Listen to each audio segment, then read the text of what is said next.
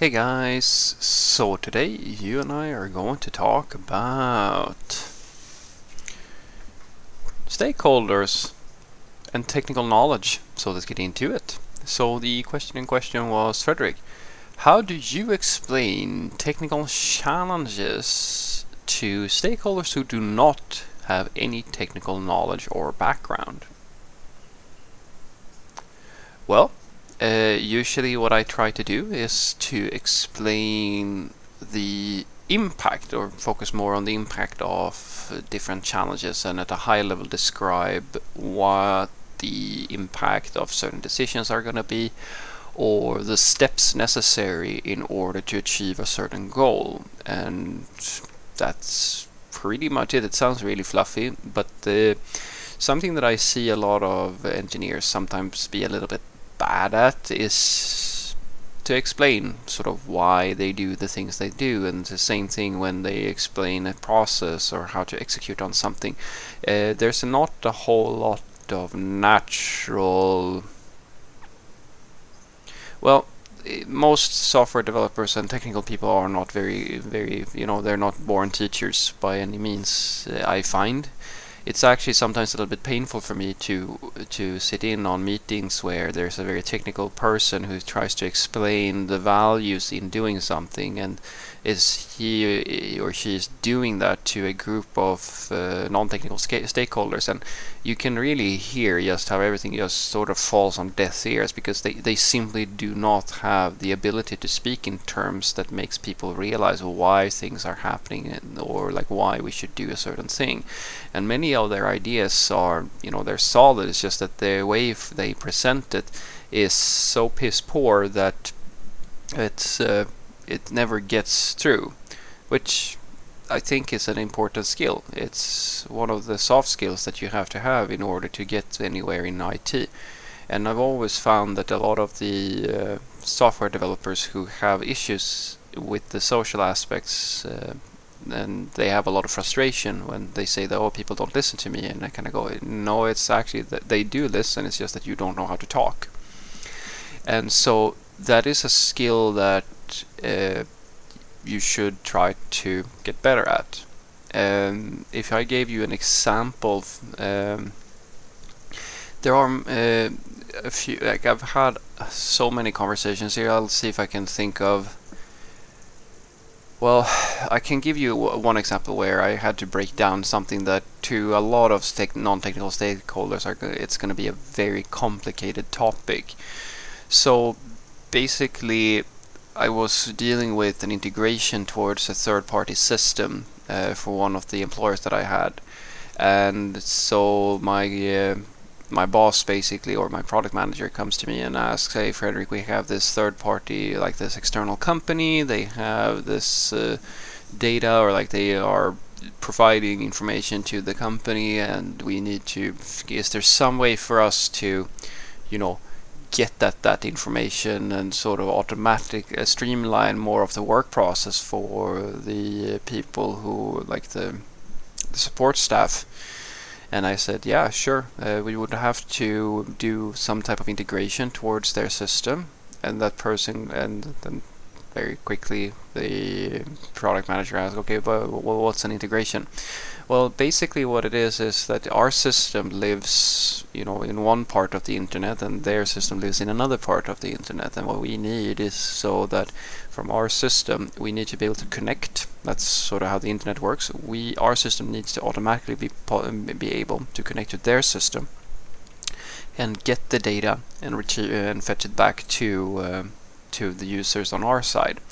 But in order for us to do that, what's going to have to happen is that they are going to have to allow our system to connect to their system, because you've probably ever heard about that thing we call a firewall, where the idea behind that is basically so that not everybody who is on the internet can just connect to somebody else's computer and then do whatever they want. That's really bad. So what we need is for them to allow us through their firewall so we can actually connect.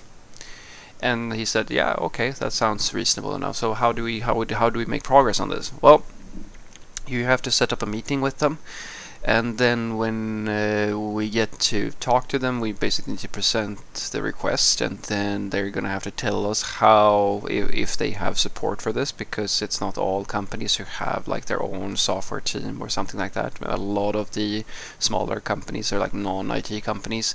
They usually have either consultants or they have existing solutions or something like that that has limitations. So we need to talk to them about like sort of how things look on their end. And said and done. That was very straightforward for my product owner to understand. And then we sat down in a meeting. We have all these non-technical people from both companies, and I sit there as well. And that's why I always tell non-technical people, just save yourself the fucking time. If you have any type of technical discussion, or even remotely possible technical topic, if it's remotely possible for you to have a technical need within a meeting, include the software developer, ideally the tech lead or something like that, because you're just gonna waste time otherwise. This, I see it all the time. I see these managers who like go and take the first meeting, and then they talk, and then they don't know, or a question arises whether or not they can do something or how it's going to work, and now they have to schedule another meeting, go and talk to the technical guy or girl, and then do the whole charade all over again. And the worst part is the managers who make plans without talking to the engineers first.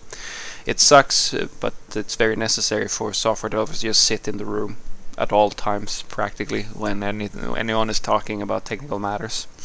But anyway, we sit there, we have a talk, and then I get to talk to the company representatives on the other side, and then I basically say, hey, we would like to make do you have some type of API or integration that we can make towards your system to fetch this information? And then they kind of go, well, Frederick, you have to understand, I'm not a technical guy. What is an API? Or I don't know what any of this stuff is. And so I go back to basics, okay? So you have this Excel file that you send over via email to the people on our side. Do you have any type of system where we can connect over the internet and just automatically fetch that information without you needing to send it through an email?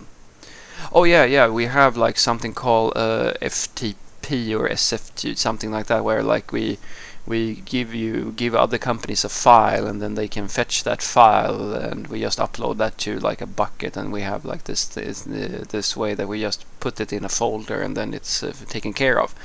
And I go, yeah, that's perfect. That's something we would be very interested in, because we don't necessarily need to have like a REST API or something like that. Like a FTP hosted solution like that would work as well, because we just need the data, and if it's in a file or if it's coming from a database, it's not so important as long as we can fetch it. Do you have any documentation for how we connect to like what we need to do in order to fetch that file? And then they sent us over like the specification, and as you can imagine, it's like an FTP hosted solution, so you have a bunch of credentials, and then you talk, and then I got to talk to rather they talked to their operations staff, like the IT support, and I said, here is a IP address that we're going to connect from.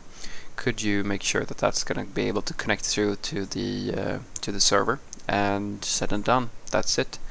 And although there are better ways of solving this problem, I hope that my little story here gives you an idea of how you should try to speak to your stakeholders.